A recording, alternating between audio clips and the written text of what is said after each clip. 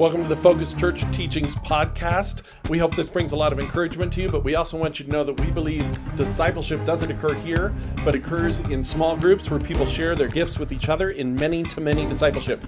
If you want to know more about that, stick around after the teaching. Tonight, we're going to talk about a perspective on people.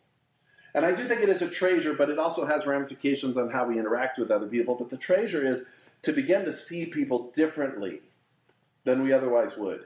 If we are committed to who Jesus is, if we are surrendered to who he is, we begin to see with more clarity some really hopeful things about people, some really true things about people, some things that can shape and change the way we interact with the world in a really specific way.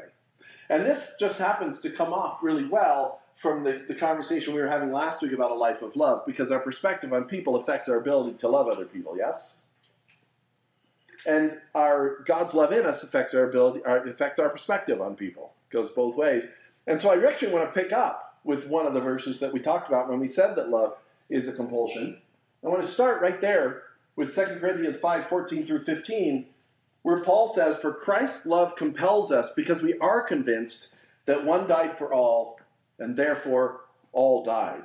And he died for all, that those who live should no longer live for themselves, but for him who died for them and was raised again." And I think what Paul is about to go on to point out, after having simply said this statement, that he and his colleagues, that's what he says to us, he's specifically referring, if you follow the context at this moment, he's specifically referring to those leaders sort of with him.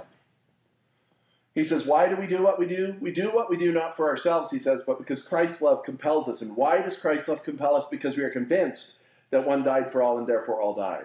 But it's interesting, the way he says it, he's not only talking about a new perspective on ourselves, he is talking about that, right? That changes your perspective on yourself, that Christ died for me, he loved me. As we talked about, the more we're clear on that, the more we're convinced on that, the more we're compelled by the love of Christ in our reaching out to others, that God's love can overflow through us. But it's interesting, he's also making a point about how we should look at other people. This should also affect our perspective on other people, because if the Jesus who died for us, if he loves us that much, also died for all those annoying people out there, what does it say about our connection to them? How should we see them? If we're willing and even able to begin to grasp that Jesus died for us, that he loved us so much, that he gave up his life for you, and then I say to you that is also true of the person you have a grudge against, or don't like, or can't stand, or irritates you, then you have to ask yourself, what does that mean? What should my connection to other people be if it's true that Christ died for all? And when he does say he died for all, that those who live should no longer live for themselves, but for him who died for them and was raised again, he's talking about the opportunity that everybody has in recognizing that Jesus died for them to embrace that. As we've talked about in many of these times over the course of this series, the idea that by faith we accept what Jesus did at the cross. We take the gospel and we embrace it. And as we embrace it, then we begin to recognize our life is not our own. But we also begin to recognize that that same Jesus that rescued us rescued everybody, or at least presented the opportunity for rescue for everybody. He goes on to say this. He says, so from now on, we regard no one from a worldly point of view. See how he's making the connection to how do we look at other people? We no longer look at them the way the world does. And he's going to go on and taking what he's going to say as he goes on, plus what he says in other passages, I think part of what he means when he talks about the way the world views other people, the way we view each other, is this whole hierarchy, this whole social class, this whole idea that some people are better than others, that is baked into us. You may think you don't have any of that, but you do. It really was pointed out to me in a startling way once, and my wife totally doesn't remember this, and that's because she's very kind, and she wouldn't remember this. And she's told me she doesn't remember this because I've shared this story before. Still don't remember it. I believe you. But I remember I have a friend who I was visiting somebody else in prison once, and I ended up connecting with this other person who wanted to speak to a pastor, and so I connected with him. And one day he got out of prison, and he is He's an individual who is sort of reached a certain level of emotional maturity, and I just don't think he's ever going to get past that. Which means he's not always fun to be around. And he has a lot of struggles. The guy has been really good about staying out of prison for a decade and a half now. More than that. Yeah. A couple decades, maybe. Cool. So kudos to him, because that's hard to do. But, you know, sometimes he's not kind, and sometimes he's not nice, and sometimes it's not pleasant, and he, you know, he usually calls when he needs something, and not always any other time. And anyway, I thought I was treating him just like I treat everybody else. And one day on the phone, I was talking to him, and I hung up the phone, and my wife said, "Was that your friend?" And I said, "Yes, how did you know?" And she said, "Because he's the only person in the world that you're rude to on the phone." Oh, I thought, wow. And I can't argue because she pegged it, she guessed it. I couldn't say no, because there she was, knowing who it was. And I just realized, you know, there is and it wasn't just that he wasn't kind and pleasant to be around. There was something about his status. He was homeless, and he was struggling, and he was a prisoner. And, you know, I think it's easy. We make judgments and evaluations very quickly and easily about people around us, what their worth is. We would never say it that way. But I think that's what happens. How worthy of my time and my love and my energy are they? But Paul says, from now on, we regard no one from a worldly point of view. I think that's part of what he's talking about. We're no longer that way. We don't need to have that perspective. Why? Because Christ died for them. Who are you to decide their worth is less than yours if their worth was measured by the same God of the universe that your worth is measured by? You know, things we say in capitalist society, it's not untrue. We say that things are worth what you're willing to pay for them, right? Well, God was willing to pay a lot for you, and that's good news. Be encouraged by that. But he was also willing to pay a lot for that other person. Sometimes that doesn't feel as good. So he says, from now on, we regard no one from a worldly point of view. Though we once regarded Christ in this way, we do so no longer. He says, even with Jesus, we once thought he was just a person. But now we're learning to see him differently. Then he says, a verse that we looked at a few weeks ago when we talked about identity and substance. He says, therefore, if anyone is in Christ, the new creation has come, the old is gone, the new is here. All this is from God, who reconciled us to himself through Christ and gave us the ministry of reconciliation. That God was reconciling the world to himself in Christ, not counting people's sins against them. And he has committed to us the message of reconciliation. We are therefore Christ's ambassadors, as though God were making his appeal through us. And here's the appeal that he says God is making through us. We implore you on Christ's behalf, be reconciled to God. God made him who had no sin to be sin for us, so that in him we might become the righteousness of God. There's a lot there, I get that. This is very meaty. We could spend an entire Sunday or two just going through this passage. But what I want you to notice is seeing how Jesus thinks of every human being in the world should have an impact on how we think of every human being in the world. Just to take a couple of kind of examples, right? One thing he says is, yes, you're a new creation, and that is, again, encouraging, and I want you to take that to heart. I want you to believe you're no longer a pig. Remember, you're no longer what you were. You've been changed. You're no longer just this package of presentation.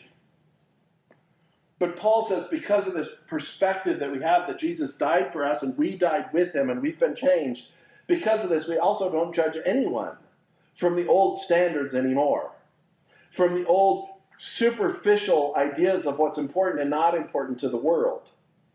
No longer do we think of those who are marginalized in our culture as actually deserving to be marginalized.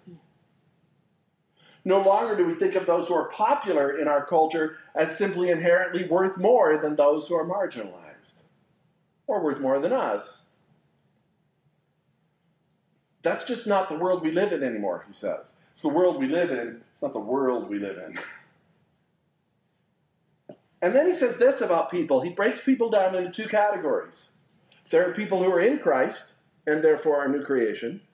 And there are people who are not in Christ, and therefore not a new creation. But what's interesting is how we're supposed to respond to each of those two groups of people, because even there he doesn't say the people in Christ are valuable, the people not in Christ you can just put on the lower tier. Because what he tells us is, first of all, the people in Christ are a new creation, whether you like them or not. But the second thing he says, if they're not in Christ, then what is the thing that we are supposed to do with them? Elevate them. Help them recognize who Christ is. Reconcile them to God. Bring them along to be just like us in that regard. I think of Jonah. A lot of you know the story of Jonah. Jonah was told by God to go preach judgment to the Ninevites, and we're told he didn't want to do it. And when you read the story, if you're familiar with it, and if you're not, I'll tell you, but if you are, I'll remind you. The reason he doesn't want to go preach judgment is not because he doesn't like preaching judgment. You actually get a pretty clear picture that Jonah kind of enjoys that part of his job. The reason Jonah doesn't want to go preach judgment to the Ninevites, and he tells God this directly at the end of the story, he says, God, I knew what would happen if I preached judgment to them. I knew that they would repent in fear, and that you're the kind of God who, once they repented, would then relent and forgive them, and then you'd elevate them to the same status I have with you, and I didn't want that. But that's what God says here. That's what Paul says. He says that our job is reconciliation. Our job is to bring people in. Our job is to welcome people. Our job is not, we've talked about this many times in many different ways, our job is not gatekeepers of the kingdom. Our job is to give people the keys to the kingdom. It's to invite people in, to reconcile them. Yes, there are people who are not in Christ. They are not yet transformed, and they need to be, just like you, before somebody led you through a book, through a word, through a prayer, through a sharing of the gospel with you, through deeds, through example. Somehow, you did not come, most of you, I dare say none of you, came to the revelation of Jesus Christ merely by a Holy Spirit revelation in your life. But God used other people to bring you that reconciliation message. So just like you, just like me, they need to be reconciled, and that's how we should see them. We are ambassadors of the kingdom, but we're the kind of ambassador as if we're one who has been freed from prison, and now we go back to the prison to free others. We are not as one who never went to prison, and now we take pity on those poor prisoners. We are not as those who have never been a wretch. We are not as those who have never been a sinner. There is no room as ambassadors for Christ, no really rational, honest room for us to ever approach an unbeliever from a standpoint of superiority. Because we did not receive the grace of God because we deserved it more than anyone. And this is part of the new perspective. Everyone is either in Christ or not, and we care about them either way, with our only goal to lift everyone up to the righteousness of God in Christ. Now, there's a lot to think about here. We're not going to go into this verse anymore, but I wanted you to see kind of an overview of Paul saying that because we understand, we are convinced that Christ died for everyone, that should shift our perspective. We should no longer look at people the way the world does. We're going to break it down a little bit from there by looking at some other verses and thinking about some other ideas, but this is kind of the overview. All right, you ready? You with me? Along the way, we're going to answer two questions. The first question is, what is this new perspective? We've already talked about it a little bit, but we're going to break it down a little bit more. The second question is, how does this impact our interactions with people? Now, I want to be really clear. I have not departed from our formula. I'm still talking about a treasure. I believe this new perspective comes as a gift from God. And I want you to see that the new perspective truly is a gift. It is so much better. Your life will be so much more enriched if you see people through this perspective than if you don't. When we talk about how this impacts our interactions with people, that's a little bit of a should. And we're going to spend less time on that, but I do want to give you some ramifications of what it means to see people differently. Because I think it is helpful to understand how it should affect your interactions. Because if it doesn't, you can at least ask yourself, is there something in my surrender to Jesus that is inhibiting my reception of this treasure? Am I not really seeing the perspective that God would have me see on people? Am I not as convinced as Paul that Christ died for all, and therefore all died? But we'll start with what is this perspective. The new perspective, I think, in many ways can be summarized. There's a lot to this. I'm going to share a lot of things, and a lot of these you're probably going to want to dig in deeper. And I invite you to do so over the course of your life. That's how much deeper you can go. Okay? I invite you to take these further, but I want to give some bullet points. And I think Paul says something more than once in Scripture, which is a pretty good summary of this new perspective. And it relates to what we talked about in Corinthians, that we no longer look at people the way the world does, with this automatic breakdown of who's worth more, who's more valuable, and who's less valuable. In our lives, we tend to see some people as more valuable than us, and in comparison, we're always like, we're just not as good as them. And we tend to see some people as less valuable than us, less worthwhile, and we tend to be a little condescending and superior to them. And when forced, we don't like that. Most of us know we shouldn't be there, but some people actually embrace it. We've known people who are happy to say how much better they are than some people, right? Or who are happy to just be convinced how much worse they are. But even when we don't like it, it still hovers. And I want us to really reach for that gift, because it is not enriching to anybody's life to see people that way. Doesn't make you feel better. Doesn't make you better. Doesn't help other people. There's really nothing about that. It doesn't feel good. There's nothing about that worldly perspective that is helpful to us. So I want you to begin to see the perspective that the gospel should give us. And the more we surrender to the gospel, what is that perspective? And Paul says it more than once. I'll just give you a couple of verses. Galatians 3:28, he says this. He says here, and what does he mean by here? He means in the gospel. He says here there is no Gentile or Jew, circumcised or uncircumcised, barbarian, Scythian, slave or free, but Christ is all and is in all. What's the point? He had these hierarchies outside of the gospel. In the world, there were people who were Gentile and Jew, and it was a big deal. And the Jews thought they were better than the Gentiles, and Gentiles thought they were better than the Jews. But that isn't even a thing anymore. It says there were circumcised and uncircumcised. Doesn't matter how that religion was. There were barbarians. This was the easy one, right? Everyone who's writing to thought barbarians were bad. Scythians, slave or free. Even that sort of access of those who are enslaved and those who are free. You know what had perpetuated slavery in the world for so long? It is hard for us to grasp that slavery, the abolition of slavery, is a relatively new feature in the history of the world. And why on earth would the ability to keep people as property have been perpetuated for so long? You know what it is, bottom line? The subtle conviction that people who are slaves, that's what they deserved to be. Because they weren't you. They weren't as good as you.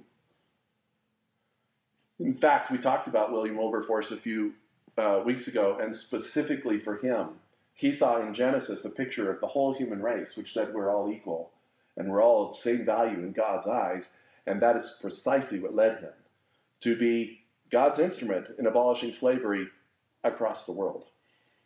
And that is not too strong a statement. Read up on William Wilberforce. It will be a good exercise if you never have. In Galatians, he says it again. I'm sorry, that one was actually Colossians. I said Galatians, but that's Colossians. In Galatians, he says it again. He says, there is neither Jew nor Gentile, neither slave nor free, nor is there male and female, for you are all one in Christ Jesus. Here he gives one he didn't give in the others, but the point is the same. Not that there's no such distinction as male or female, any more than he would say there was no such distinction as the coloration of your skin. I mean, that's a visual thing that's true. But there's no distinction in value. There's no distinction in worth. Do you see that? And again, to the culture he's speaking to, there was a huge distinction in worth. I mean, this is the Greeks. Aristotle is famous for having said that women are half-formed men, that they just didn't get completed. And children are half-formed women, by the way. So it's, they're really, but they have an opportunity. Little boys are better than women. Well, so. And children have an opportunity to change and grow. Women do not. So that's the problem from their perspective. Yeah, again, why were women often treated as property? How could you get away with that in good conscience? Because your good conscience told you they were only half-formed men anyway. There's a lot of women in this crowd right now. So understand, I'm not saying I believe that. No, it's the same thing. He's saying in both of these passages, the gospel gives us a whole new way of looking at each other. And it's a word that we say it a number of different ways. It means no more partiality, being impartial towards people. It means no more boundaries or limited access based upon status or outward appearance or race or gender. None of that matters. Why? Because Christ is in all of it. And it would be weird to say that gold in a one jar is less valuable than the same amount of gold in a different jar. And that's what he's saying. Christ is in you, and Christ is in them. And if you think there's any value for you that Christ is in you, well, you have to attribute that same value to Christ being in them. But there is this subtle thing, again, that we do. We think, well, I was more comfortable for Christ to enter into. I was already kind of more shaped up for him. He really had to make huge changes for this person over here. I think that housing's still a little cramped for Jesus. No, that's true. He says there's something in our perspective, a gospel perspective, that levels the playing field. That we're all in Christ, that all other differences are superficial compared to that, and that it's silly for us to make judgments like these in people's worths. These have nothing to do with anything. Rich, poor, free, slave, man, woman, black, white, Hispanic, whatever. All deserve dignity and value and are ultimately the same. Now, there's a word we use for this in our culture. And it's this sense of impartiality that I think we're trying to communicate is an ideal in our culture. It's been an ideal, granted as an ideal. It's one we've missed often and still struggle to achieve, but it's been an ideal in our culture since its inception, where we're told that all men are created equal. Equality. So it's as good a word to use as any. Scripture doesn't really use that word, but I think for our purposes, it's fine. It's this idea of we're all equal in some ways. And I want to talk about what those ways are. See, not everyone in the world believes this. And the truth is that even for those who profess a belief in equality among all people, our actions and attitudes are often very different in reality. The truth is, it's a reasonable question to ask this, though. I think one of the reasons our culture struggles with figuring out what equality means and how to make it happen is because so many of the people in our culture don't have a basis for telling us equality is a good thing. Is it our Constitution? Is that why it's a good thing? Well, why was it a good thing for them to put in the Constitution? Why was it a good thing for them to put in the Declaration? The truth is, it's reasonable to ask, upon what do we base this idea of equality? Why are all people of equal worth? Why should I believe that? Don't some people have more to contribute to community? Isn't that clearly true? Some people contribute more, some people contribute less. Some people have more talents, some people have less talents. There's all these philosophical questions, quandaries, games that we play every now and then to kind of, they're supposed to enlighten us. I think all they do is mostly confuse us, but they do at least point out our struggles with this. It's the kind of thing where you say, okay, there's 8 people on a boat, and one of them's a doctor, and one of them's a mother, and one of them's a beggar, and one of them is Hitler, and one of them is somebody else, and you can only save 6 of them, how do you decide which 2 to get rid of? And then you go through, and they're really complicated, and they lead to a lot of discussion. The difficulty is, what we're doing at that moment is literally deciding the worth of individuals compared to the worth of other individuals. And it feels to me like that is way above our pay grade. Now, if I'm ever in a situation where I actually have to throw someone off a boat, I'll deal with it then. But, when we don't have to do that, why are we doing that? I think if nothing else, hopefully when you think about those questions, it helps you see actually how ridiculous that is. How little sense it makes for us to be making those decisions at all. And by the way, there are situations that come up in the real world where those decisions do have to be made, and I have nothing but sympathy for the people forced into those situations. Because I don't know how you make them. But the question is, if it isn't based upon contributions, when you have those discussions, that's what comes up. Well, some people have more to contribute. Some people have more life to give, right? We should keep the mother and the young child because they'll be around a lot longer, and the old doctor who has the cure for cancer, well, he can go. Well, maybe if he has the cure for cancer and no one else has it, maybe he stays. We look for the things they contribute to society. And we say they are inherently of more value and worth. It's very hard for us to get out of that mindset. because there's a degree of truth in a communal setting to that, right? But this idea that some people offer less to the universe, that they provide less to the universe because of who they are than you or than others, that's a really tricky proposition. And if we're talking about equality, how do we know that isn't true? What is the basis for deciding that's not true? It's true that the verses we just looked at are in one sense limited to telling us that those who are in Christ are all equal of virtue by being defined by Christ. What's interesting, though, is that the essence of this idea of all people being equal actually predates that. So it isn't as if Paul is saying this is only true for Christians. In fact, it appears to be true of Scripture throughout Scripture, that there's an equality of all people in their worth and their value to God.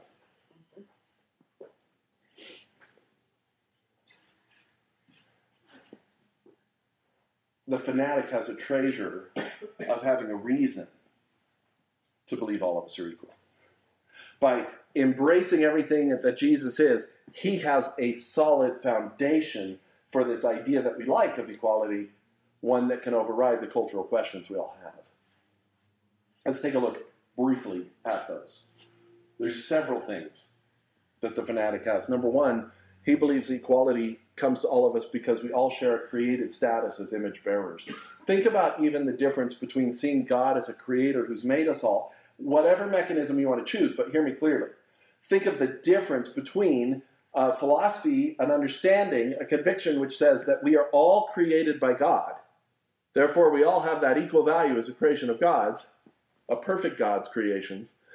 And the philosophy which says some of us survived because we were stronger, better, and smarter than the rest of them. Do you see how evolution, again, can God use the mechanics of evolution? Perhaps. But if you take out the idea of God creating and being responsible even for that, what you're left with is a philosophy that says those who survive deserve to survive.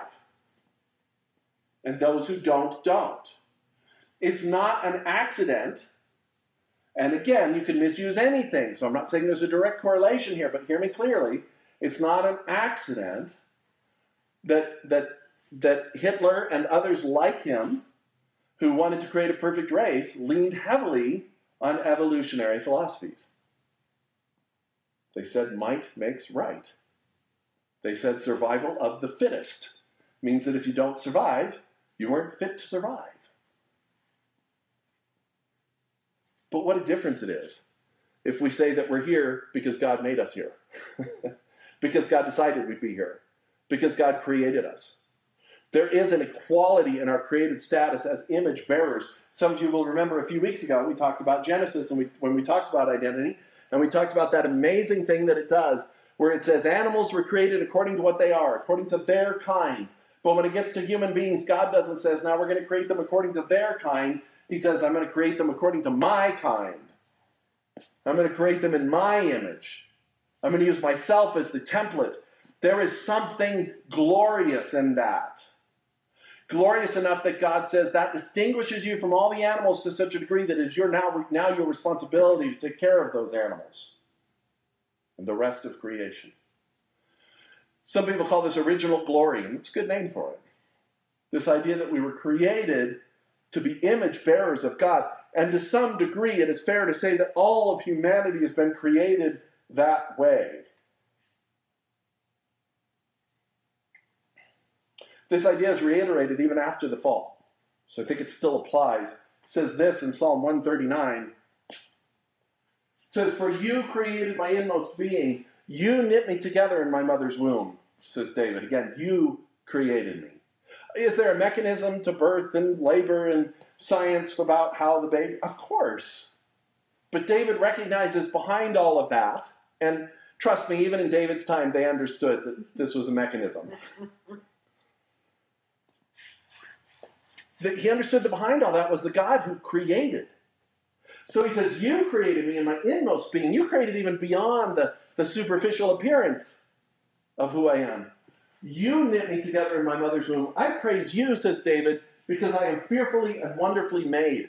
Understand, David is not a guy who didn't struggle with self-doubt. Read up on David in the scriptures. He struggled with self-doubt a lot. So when he says, I'm fearfully and wonderfully made, that's not a big boast that you expect to hear from him. That's like a a declaration of a conviction he has that God only makes things wonderfully. And the fact that he was created by God is a fearful thing. That God can create human life is a fearful thing. He says, I praise you because I am fearfully, wonderfully made. Your works are wonderful. I know that full well. My frame was not hidden from you when I was made in the secret place. When I was woven together in the depths of the earth, your eyes saw my unformed body. David doesn't share this in a psalm and think it's exclusive to him. You understand that, right? He's not like, well, I'm the king, so this is how I'm created. But the peasant is created differently. No, we know from David that's not what he thinks. He believes this is true of every human being. Every human being.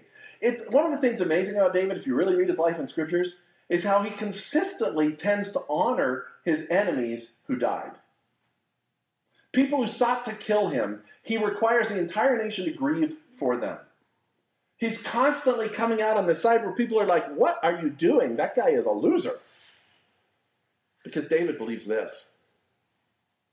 He says that guy was created in God's image, fearfully and wonderfully as well.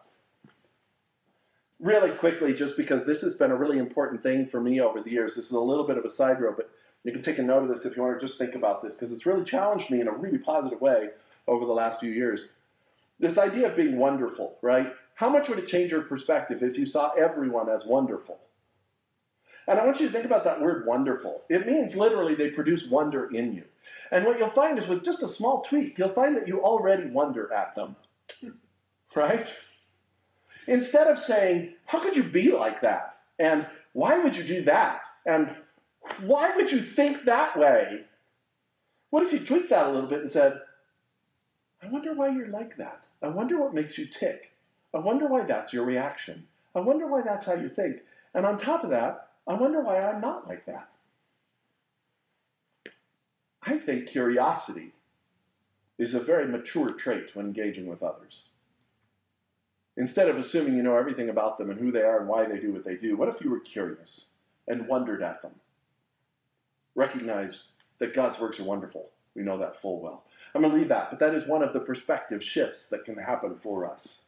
So number one, we recognize equality in everyone because we're all created equal. That's what the Declaration says. All men are created equal. Did they forget women in that? It's an argument. Perhaps. Perhaps they meant women too, but perhaps some of them didn't. Perhaps they weren't even clear on whether it just meant all white property-owning men. I actually think we can be pretty confident for some of them it meant all men. People like John Adams are very much on the record with an idea of equality which was out of the norm for his culture.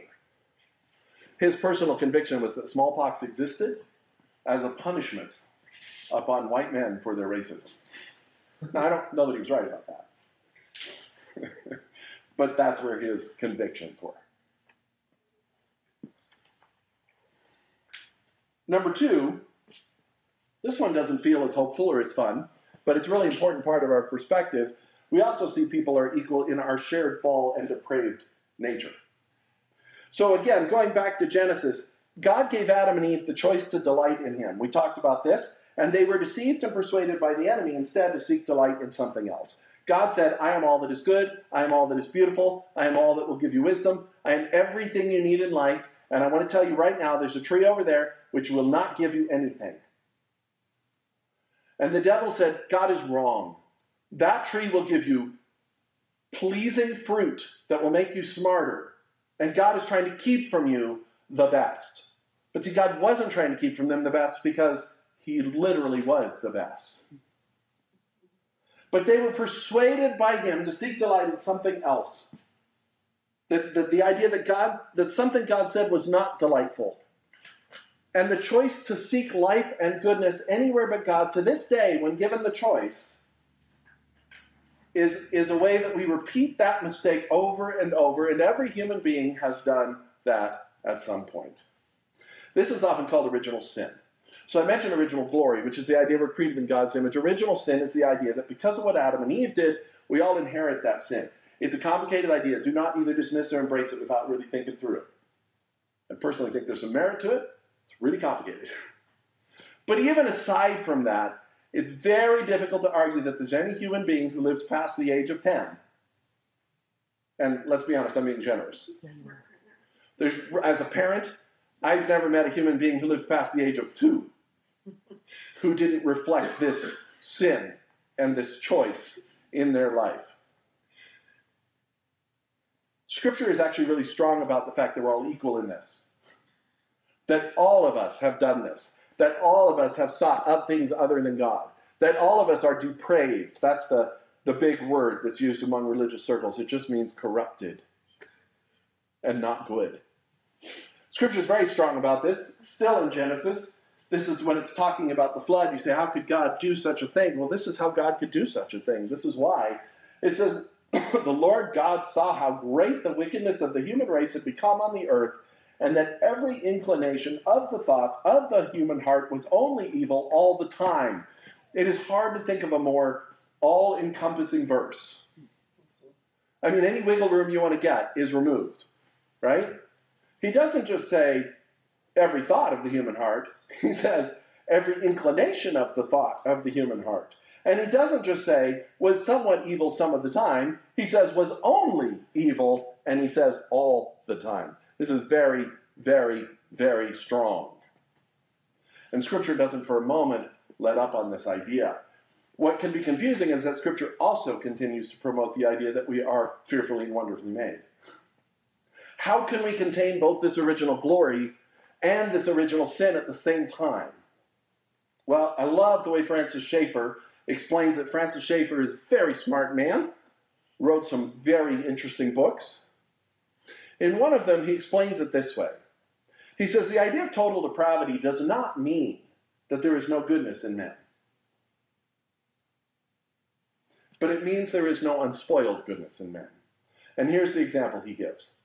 Let's say that you go to the Louvre, and you go to the museum, and you go to an art museum, and you walk into the art museum, and there's all these works by all these masters, right? Picasso and Van Gogh and others.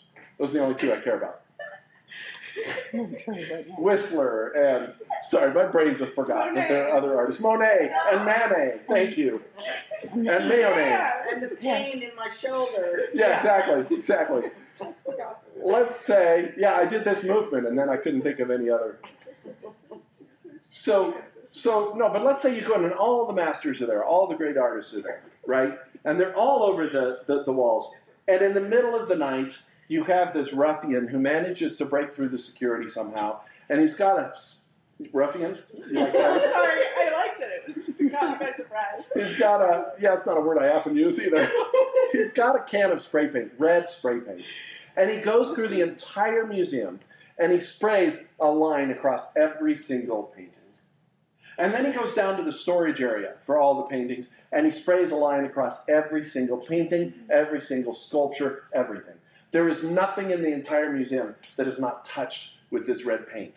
It is entirely fair to say that every piece of art in that museum is ruined.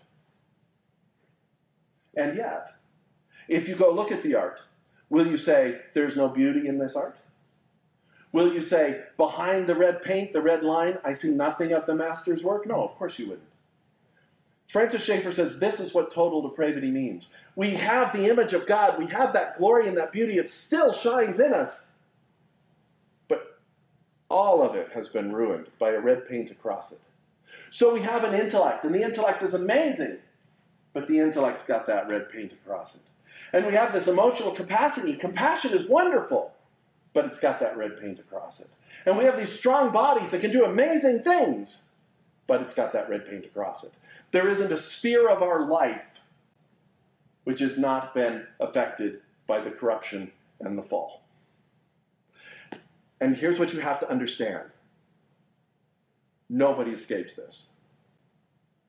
Nobody is without the beauty of the master's hand. And nobody is without the vandalism of the ruffian. Got to stick with it once I said it. What? Isn't that? That says something, though. It says that at your most self-righteous moments, you got that red line across you too. there is an equality that we share in our depravity. That equality that prevents you from being really too superior. Because, see, it doesn't matter what your class or status or abilities or strengths are in the particular culture you're in. You share that exact same depravity. And you share that exact same glory. And you're equal to all humankind in both those things. And they are equal to you. So Scripture gives us these two reasons to understand that equality is real. But it doesn't go on. It doesn't stop there. It goes on. It also says that we're all equal in our need of a Savior. Because of our depravity, none of us have the ability to save ourselves. None of us have the ability to climb out of that pit. The painting does not have the ability to restore itself. It requires someone to come in and do the restoration. Somebody who can do the restoration without destroying the glory underneath. We're all equally in need of a Savior. And I want to say this too, because this also comes up. This is where we sometimes can kind of get away with this. My testimony of when I became a believer is that I was a good kid before I received the Lord, and I was a good kid after I received the Lord. That's not an exciting testimony. It's not usually how I share it, to be fair. But it's not exciting. But for years, as a young believer, it also confused me. Because it allowed me to hear people who talked about how bad they were before they got saved. And it was very hard not to think, wow, they really needed the Lord. I mean, I was close, you know?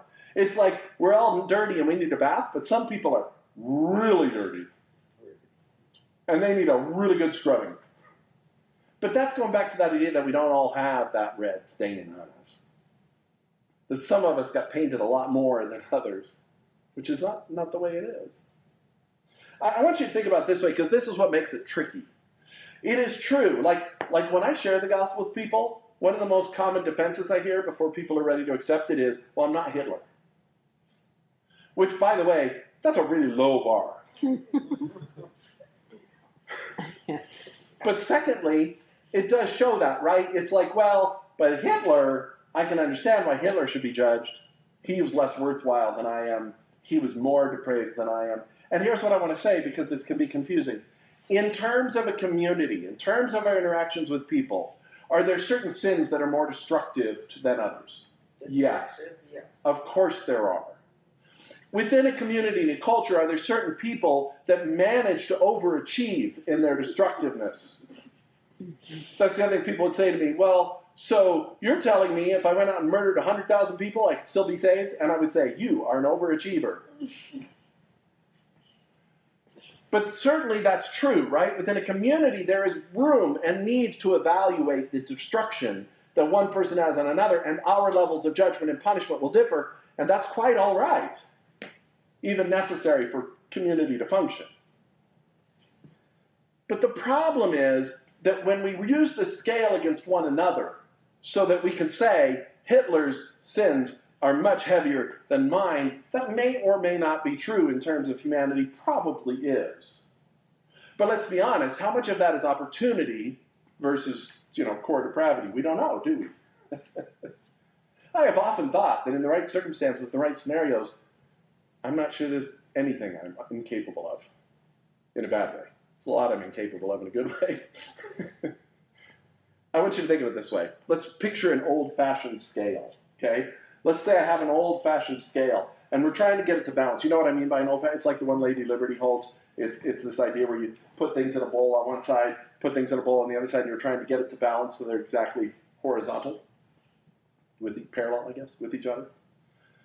So let's say we have this old-fashioned scale, and let's say that we're trying to balance good works and bad works, right? So you put good works on one side and bad works on the other, and then, so you're trying to find out where you are, and you're hoping that you come out with more good works than bad so that things are good. But then along the way, you also want to compare your good works to other people's good works and your bad works to other people's bad works. So you put Hitler's bad works in one bowl and you put your bad works in another bowl. And you notice, of course, that when you do that, Hitler's bad works go way, way down. and yours are really light. So you're like, aha, good. That's true. But that's the wrong scale. And it's the wrong comparison. Because here's the reality. Think about it this way. Think about the fact that every bad work you do, the stain across it, has ruined all the good works. And the way we can to think about these good works with our scale is that what it's done is it's made them less substantive, less significant. Let's in fact say it's made them bubbles. Let's say that every good work you do, it's real, but it's a bubble. All right? And so you put all the bubbles on one side of the scale, and let's say that you're not Hitler. Can we all stipulate to that? Mm-hmm. Praise the Lord. Let's say that you're not Hitler, and so you've got 1,000 more bubbles than Hitler has. And I suppose if our scale is fine enough, it can even measure that, right? So that you have, 1,000 bubbles. I guess I've just changed. Now we're looking heavier is better, but that's okay. You've put 1,000 bubbles in one side and you put 10 in the other, and our scale's really fine. Then you'll come out ahead. But the deal is that goodness that hasn't been depraved, the goodness of God, is a gold brick. And God has 100,000 gold bricks. And he puts them in one side of the scale, and you can put as many bubbles as you want on the other side of the scale. Are you ever going to lift that? Are you ever going to raise those gold bricks up? So yeah, you can raise up Hitler, but that's not the comparison. And in that sense, when you compare with other people and you say, we're not equal because I'm better than you, that's fine. You're 999 bubbles better than I am, but you still don't reach a gold brick. And at that level of scale, then we're just equal. It doesn't matter, right? Does that make sense? And that means we're all in need of a Savior. We're all in need of some gold bricks to make that scale balance. And none of us have gold bricks. We all just have bubbles. Bubbles and lumps of coal. There you go. I just created the bad words. We all just have bubbles and lumps of coal. None of us have bricks of gold. So we need a Savior, and we're all equal in that. We all need a Savior equally, because my 10,000 bubbles against your 100,000 bubbles are irrelevant when it comes to measuring up to the gold bricks. So we're all equally in need of a Savior. We're all equally in need of the same cleansing in that regard. None of us were almost there without Jesus. And I, over the years, have come to realize that even our judgments, and again, when you're talking about a functional community, this makes perfect sense. All our judgments are just based on external actions, because that's really all you can do in a community. You can't start judging people for being evil when they've done nothing evil. But I've realized that actions are not a very good way to judge people. They're an okay way. Again, community-wise, we have to. But I just realized, even when I was a good kid, I was as selfish as Hitler. Just to pick a name that, will make sense. I was as selfish as anybody. I was as self-interested and self-absorbed. I just didn't have the opportunities.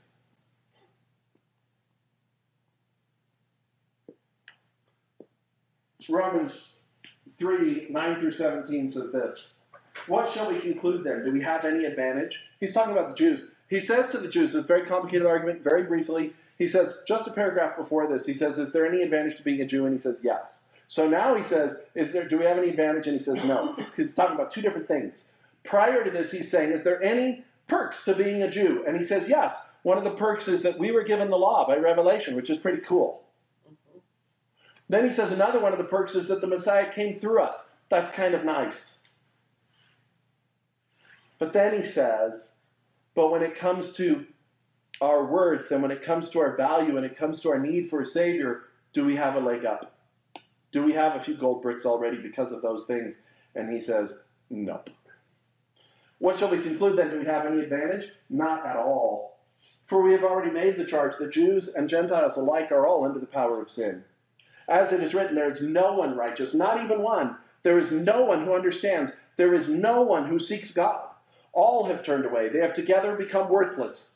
There is no one who does good, not even one. Their throats are open graves. Their tongues practice deceit. The poison of vipers is on their lips. Their mouths are full of cursing and bitterness. Their feet are swift to shed blood. Ruin and misery mark their ways, and the way of peace they do not know. There is no fear of God before their eyes. And Paul is saying this is true of every human being.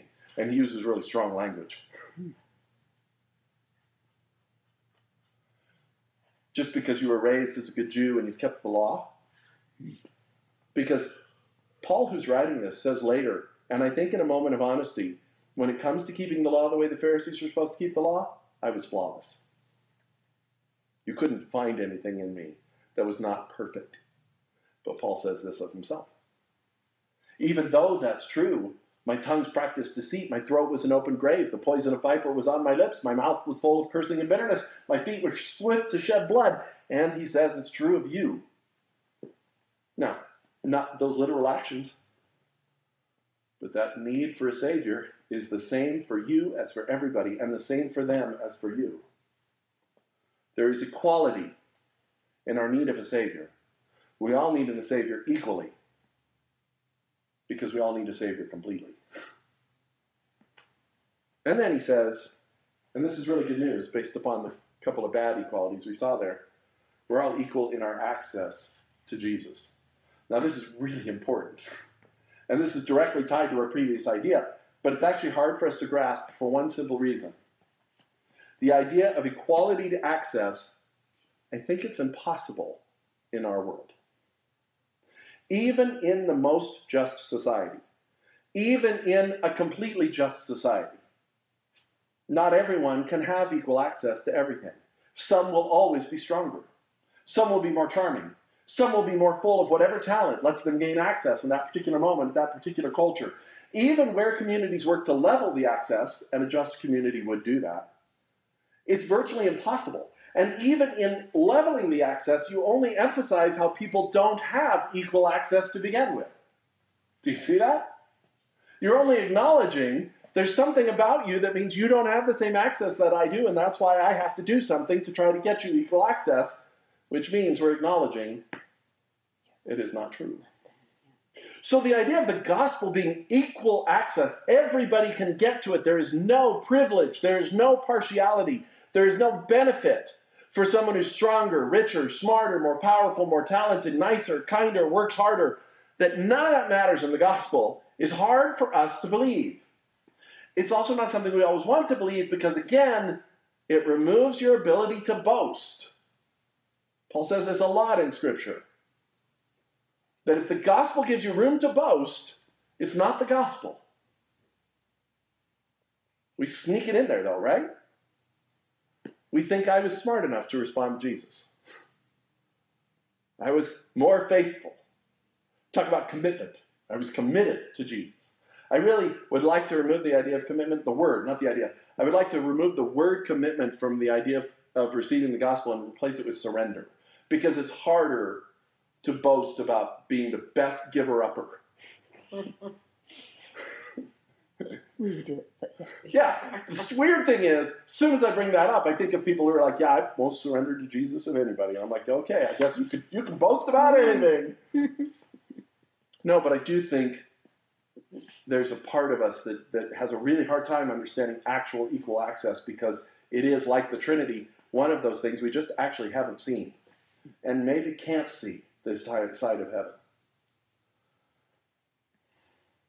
I think, in fact, this is why Jesus says at one point, very famous verse, somebody takes some perfume and starts anointing Jesus because he is God and he is about to die and he is the Messiah and they love him and they want to show how much they love him and they start to anoint him and Judas gets all bent out of shape. Says that money could have been given to the poor. We learn later that Judas's motivation was that he wanted to keep the money for himself, so it wasn't even, he wasn't even as righteous as he pretended.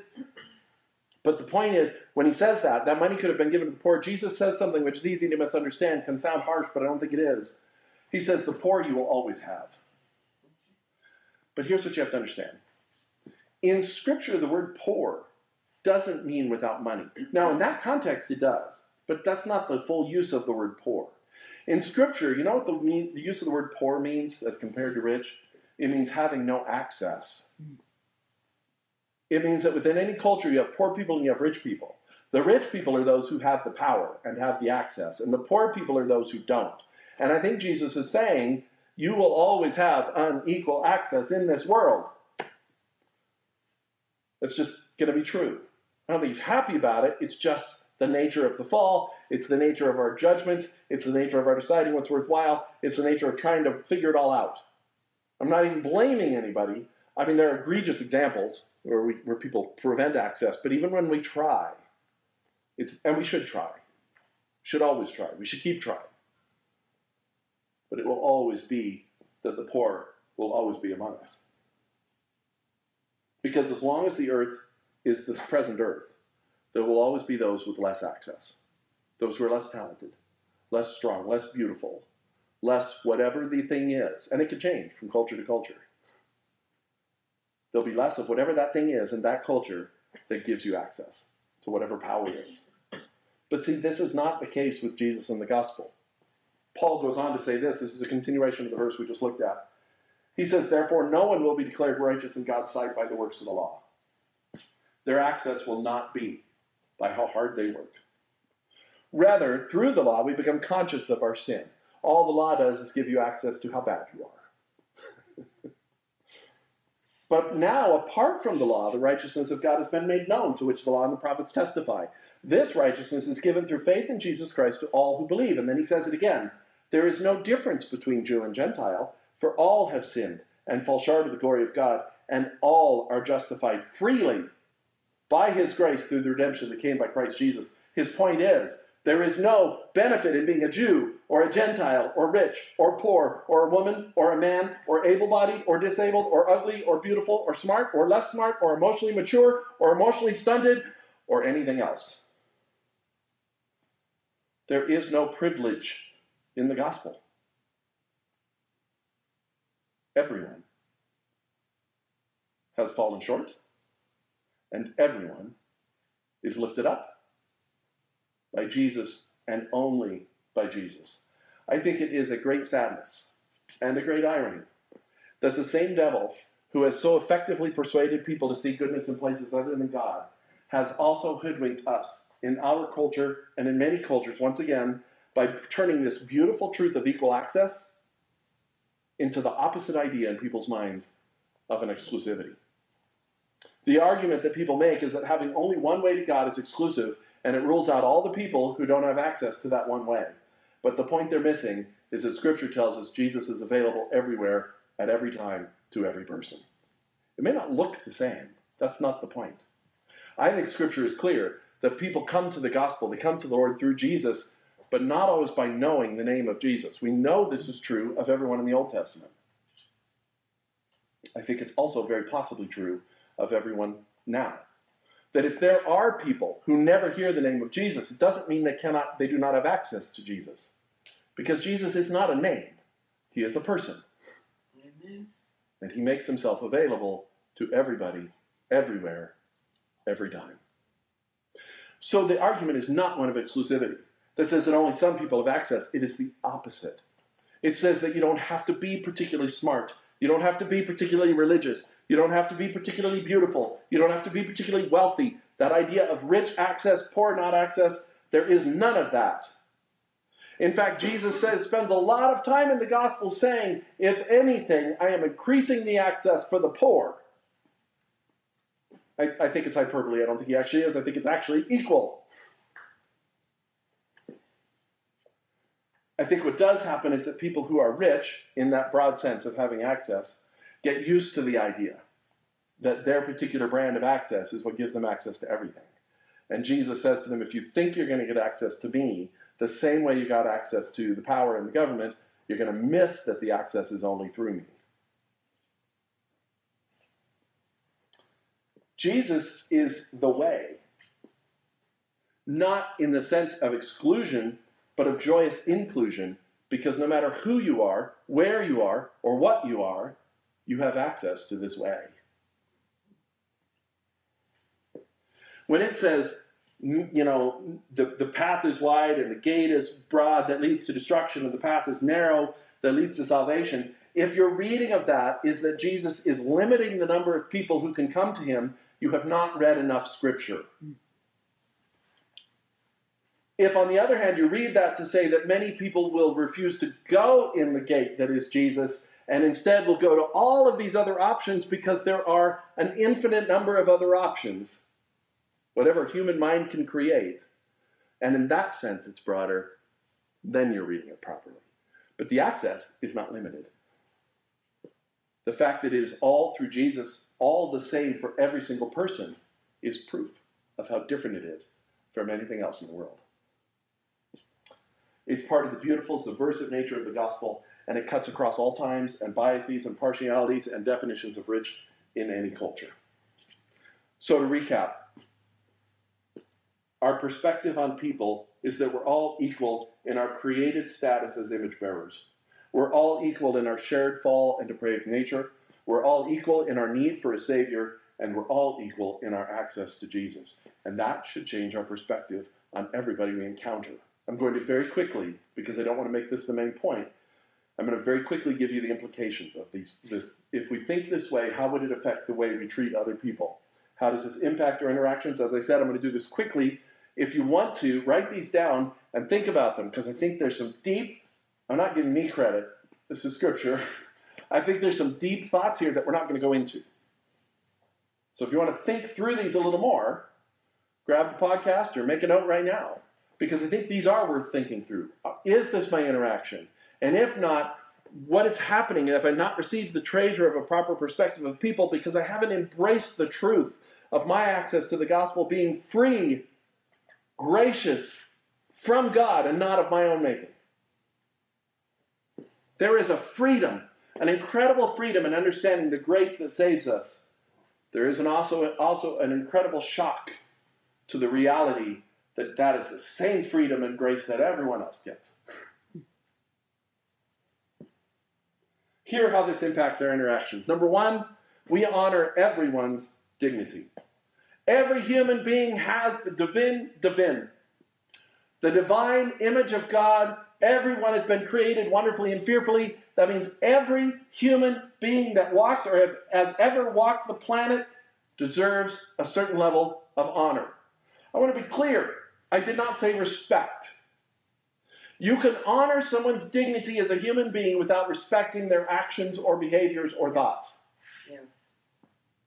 I think about an interaction I saw when I was in high school. I had a friend whose father was a severe alcoholic. And he did not respect his father, nor do I think he should have. Certainly not for that. But I remember watching how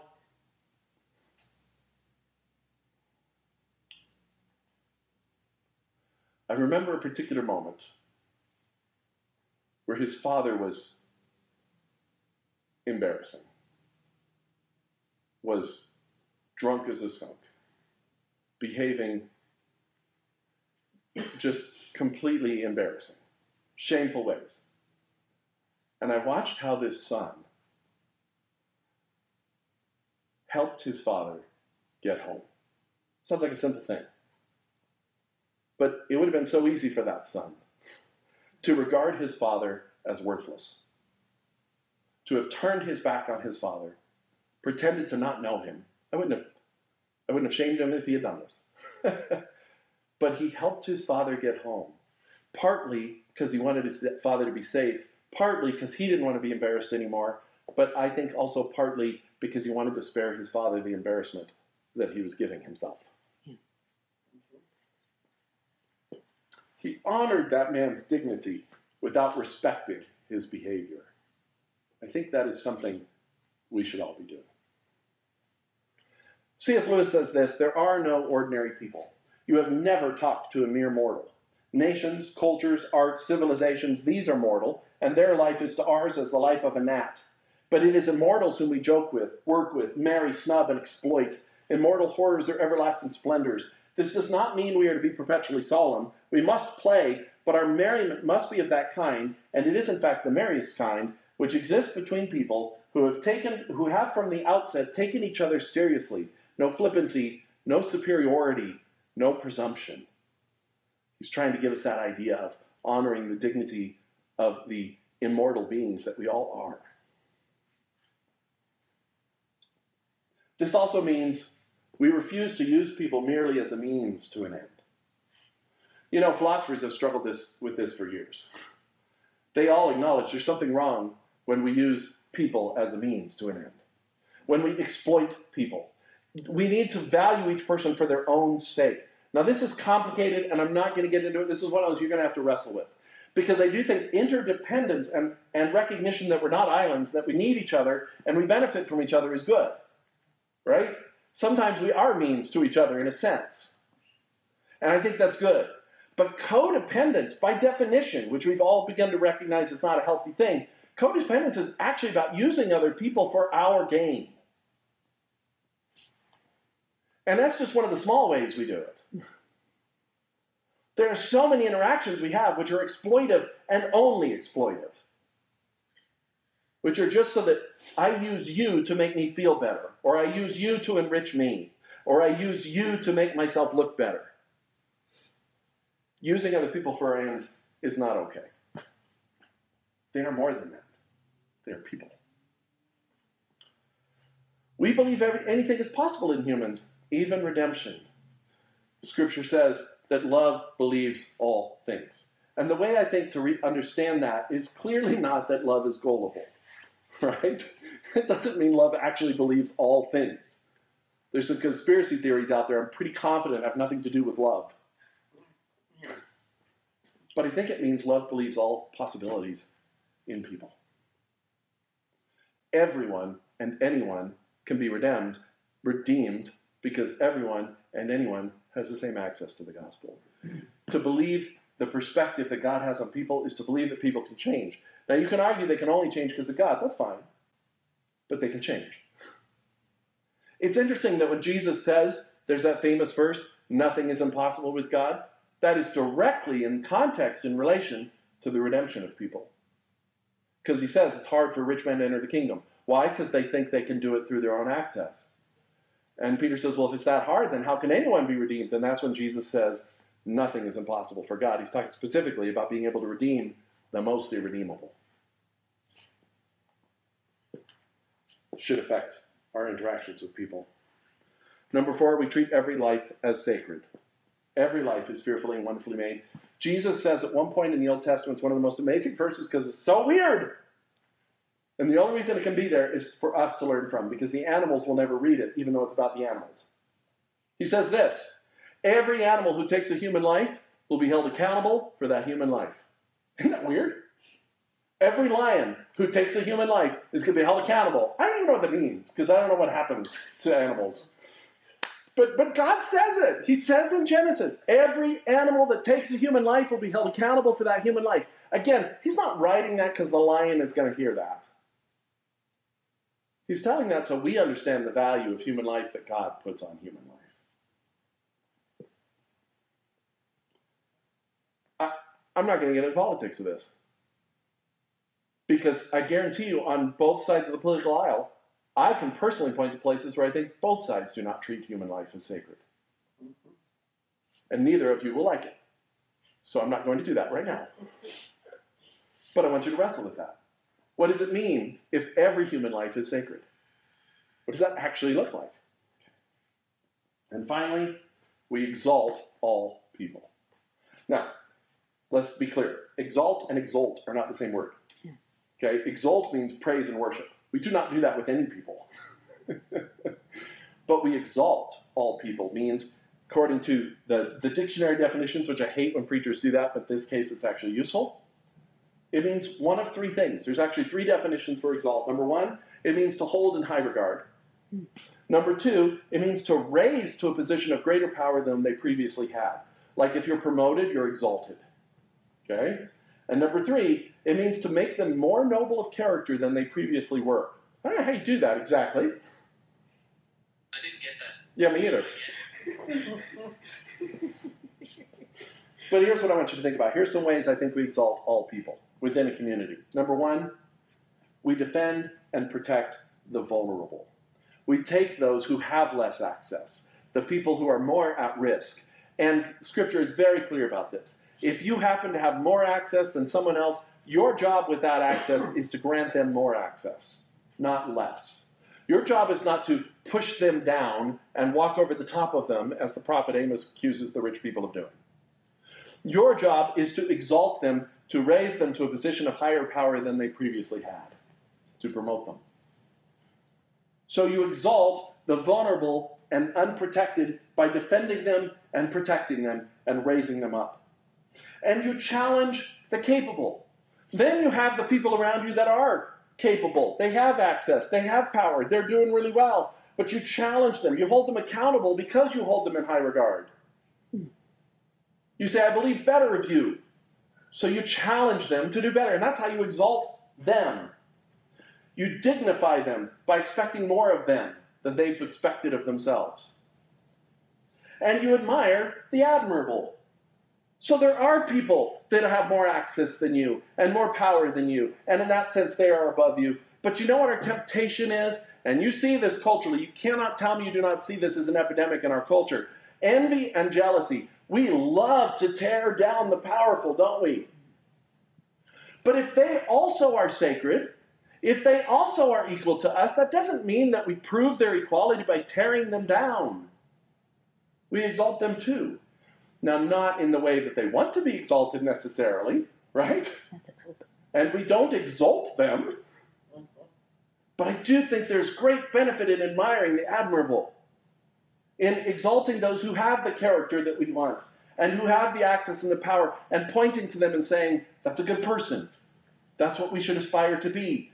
My temptation is jealousy. Just be totally open and transparent with you.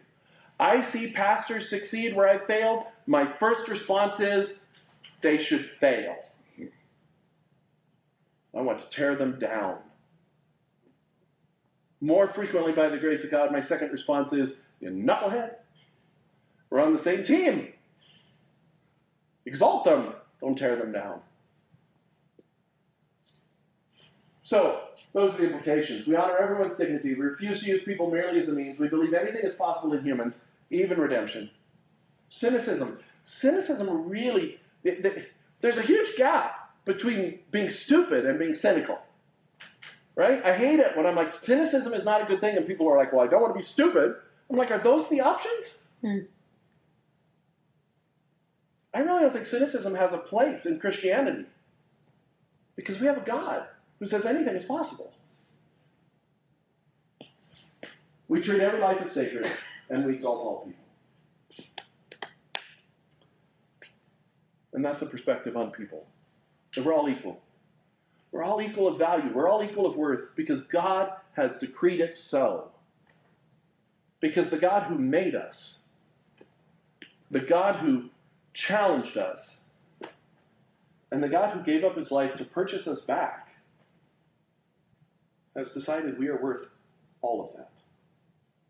And not just you, but everybody around you.